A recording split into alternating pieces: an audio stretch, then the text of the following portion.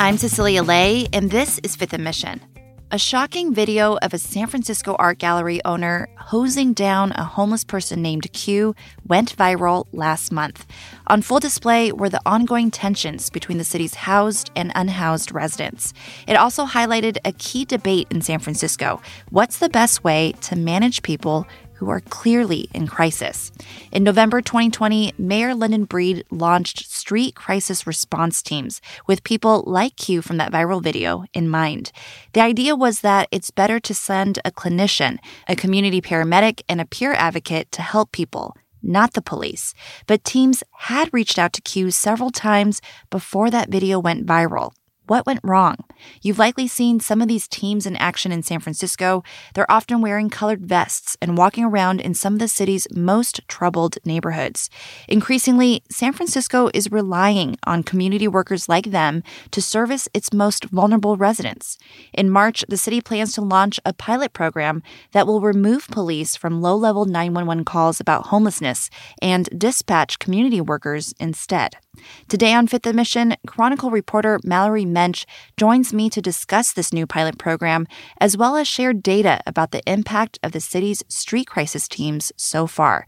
Have they been effective in the 2 years since they've hit the streets? And what barriers do they continue to face? Mallory Mensch, thanks for being here. Thanks for having me. Mallory, San Francisco is trying out a new pilot team that would replace police officers with community workers for low-level 911 calls. What's different about this pilot program compared to existing programs in the city? What are the goals? The goals are that they would have community workers instead of police responding to certain calls about homelessness. These are really low-level things like some people call about people sleeping in their doorways or things like that. This is unique because it's different than other teams. So a lot have city workers. They want people who are working in the community who can get out there, can talk to them, try to get them into whatever services are available, and not have police come and be criminalizing people if they're homeless. And there are already a number of crisis teams active on San Francisco streets. Tell me, who are they and what kinds of services do they provide? There are a lot of them. It's hard to keep track. They all have similar acronyms, SCIRT and SWIRT and SORT. And some of them have been around for longer, run by different departments. One is the homeless outreach team. So where people roam around, they talk to people, they try to see what they can help them with, whether there's any shelter or housing that they could try to get them into. Another is a team run by the fire department of community paramedics. So they're trained paramedics, but they're focused more on people who are on the streets, especially if they're dealing with mental illness or substance use. And that team focuses on people who are frequent 911 users so that they can try to reduce the number of times that those people need those services. And then some new teams, which Mayor London Breed has launched over the past couple of years, are really focused on taking some of the calls away from police. So that includes the street overdose response team. So if people are overdosing, which is a huge problem in the city, then they will send mental health workers to follow up with that person. And then we also have the street wellness team. So if someone just calls for a wellness check to say, hey, I don't know if this person is breathing, they're on the street, then they send people out to go and do that. And then there's also the street crisis response team, which is probably the most notable of the teams. And they respond to calls of people in mental crisis. So a lot of different kinds of teams doing different things on the streets. And one team in particular is being tapped for this new pilot program. It's Urban Alchemy, which some San Francisco residents may have seen walking around Soma or the Tenderloin. They wear these black and green vests. Urban Alchemy, though, Mallory, is kind of controversial. Why are they the front runners to run this pilot program?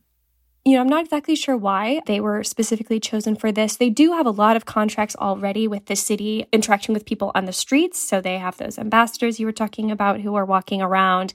They also do run some homeless services themselves. They've picked up contracts to run homeless shelters. And in the past, city officials have said that they value them also because of who they employ. So largely people of color, a lot of people coming out of prison. So they provide a job opportunity for them, and they may have things in common with the people that they meet on the streets. But the organization has come under some controversies and they face some criticism, especially from some other nonprofits and groups in the city who wanted to run this pilot program to respond to homelessness. The organization has faced some lawsuits, and some people feel as though they are simply moving people around on the streets and don't necessarily have those connections to long-term care or the training that some other organizations might have. So that's the criticism. The organization refutes that, say that they try to get people into help, and they also run some of those services themselves. It's become increasingly clear that San Francisco is relying on street teams to provide critical services for people. In November 2020, Mayor London Breed launched Street Crisis Response Teams, which received a lot of positive attention. Do we have data on how effective they've been now that it's been a couple of years? So for the Street Crisis Response Teams in particular, the ones that, like you said, were really celebrated nationally as an alternative police response, the data shows that they have responded to a ton of calls, more than 14,000 over the last 2 years. It took them a while to do this transition, but finally they are responding to all of a certain type of calls about people in mental distress instead of police. And if they're not available, then they send another of these teams or they send an ambulance. So no armed police officer is going to respond, which most people think is positive. Where the data is perhaps not so positive is that it can be a challenge to get people to a better place or to understand what's the best outcome for people. Well, first off, they can't find people in about half of the interactions. So maybe someone is driving by and they call 911 and the 911 sends them. They get there, their average response time is 17 minutes, but the person may be gone, or maybe the person walks away and doesn't want to engage. But in their engagements, more than half of the people remained in the community and their crisis was resolved, is what they say. But most of the people they serve are homeless, so then that means that they're probably still on the streets and probably in the same place where they were at before their crisis was resolved. But they say that one of the challenges they face is that pretty much most of what they have to offer, most of what they can do is voluntary. So they can just offer things. And if people don't want them, then there's really not much they can do. They have had success in getting a couple thousand of people in almost 30% of their interactions into housing or treatment or to the hospital. But they only have mandated people into hospitalization in a small fraction, about 5% of cases. More with Mallory Mensch after a quick break. A San Francisco art gallery owner was caught on video hosing down an unhoused resident. Turns out the city's street crisis response team had tried to reach them multiple times. What went wrong? We'll be right back. Did you know the number one way people discover new podcasts is word of mouth from their friends? So if you enjoy Fifth and Mission, we'd love it if you tell someone about our show, even if it's just one person. Thanks for helping us make new friends.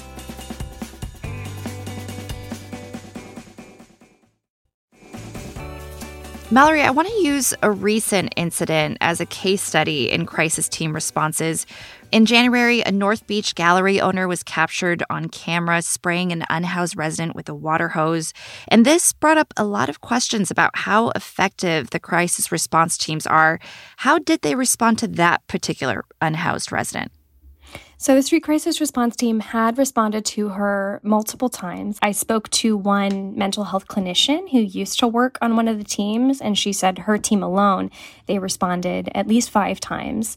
Most often, the person would, say, no, I don't want whatever you have to offer, and say, I'm fine, and walk away. So they didn't appear to be in mental crisis. They didn't appear to be a danger to themselves or others. So there's really not much that they felt like they could do, even though the community was very frustrated. But the clinician did say after about the 5th time that they finally had a conversation with this person. They were chatting about the weather. The person was the best they'd ever seen and seemed really receptive. So that was promising. Like, hey, maybe if we come back next time, they'll perhaps want to go inside. But that next time was interrupted by this incident where the person got hosed. And then this team, a different team, not the clinician that I interviewed with, went to respond to her again. Apparently they made multiple service offers and the person ended up in the hospital. I don't know if that was voluntary or involuntary.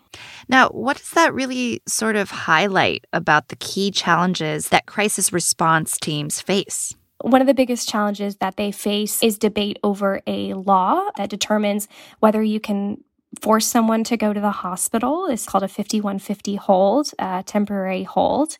And the criteria for this is that someone needs to be considered a danger to themselves or others, or that they're gravely disabled and they don't seem to be able to take care of themselves. And they also need to have a mental health disorder to qualify. That is a super prickly debate. And while there's a law that generally defines whether you should do that to someone, it's never simple. It's up to the interpretation of the individual. But then even if they do that, a lot of people express frustration that if they do, they may take someone to a hospital. And then there's a whole nother level of assessment that takes place. And then the doctor may decide, actually, they don't meet the criteria. So you need to have a mental health diagnosis. So if someone is, say, in a meth-induced psychosis, then that doesn't qualify. So it's a high bar. But the challenge that everyone, both the teams and the hospital, is facing is that they don't have enough places to send people either. Sometimes they have to wait days and transfer them to another area of the hospital because there's not enough psych beds. And if they don't meet that high standard, then there's not enough other forms of treatment. There's not enough shelter. There's a complicated process to get in housing. So sometimes the hospitals said that they don't know what else to do as well, but to release people back onto the streets. Mallory, it could be kind of hard for San Francisco residents to understand who to reach out to if they see someone who needs help. For residents and business owners who want to help and reach the appropriate person, what are the options? So the message from the city is basically call 911. They say that we know everyone doesn't want to do that. They're afraid that police are going to end up there. But they say, no, really, we've trained everyone. And now we have this whole system where we are not going to be sending police to, say, a call about a person in mental crisis unless it appears that there's a weapon or there may be some violence involved. That's the caveat. So they say, call 911. We've trained the dispatchers and they're going to send the appropriate team. And now that we have some data to evaluate how the street crisis response team has been working, what kinds of steps are the city taking to make these teams even more effective? So I think they do recognize that there are a lot of teams and maybe we can make this simpler, more streamlined. So they're planning on combining two of the teams, the street crisis team, which we've been talking about, and then the street wellness team, which I mentioned responds to calls about wellness checks. And they hope that this will expand capacity because they'll now have more teams on a daily basis. They're also making a change to the street crisis teams, which is a bit controversial. And that's that they previously have had 3 people on these teams. There's a paramedic, there's the mental health clinician, and then there's a peer advocate. And they're replacing the mental health clinician with an EMT, so similar to a paramedic.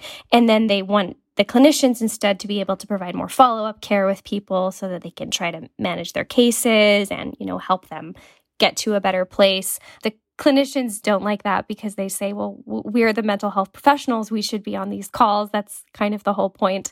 But other people think this is a good move so that they can provide more follow-up care, which is really critical and something that I think everyone thinks needs to be improved. A complicated matrix of different types of teams. Mallory, thank you so much for helping me understand it. I appreciate it. Thank you. Mallory Mensch covers City Hall for The Chronicle. Find her reporting on San Francisco's street crisis response teams at sfchronicle.com and on the Chronicle app. Thank you to Francesca Fenzi for producing this episode, King Kaufman for editing it, and to you for listening.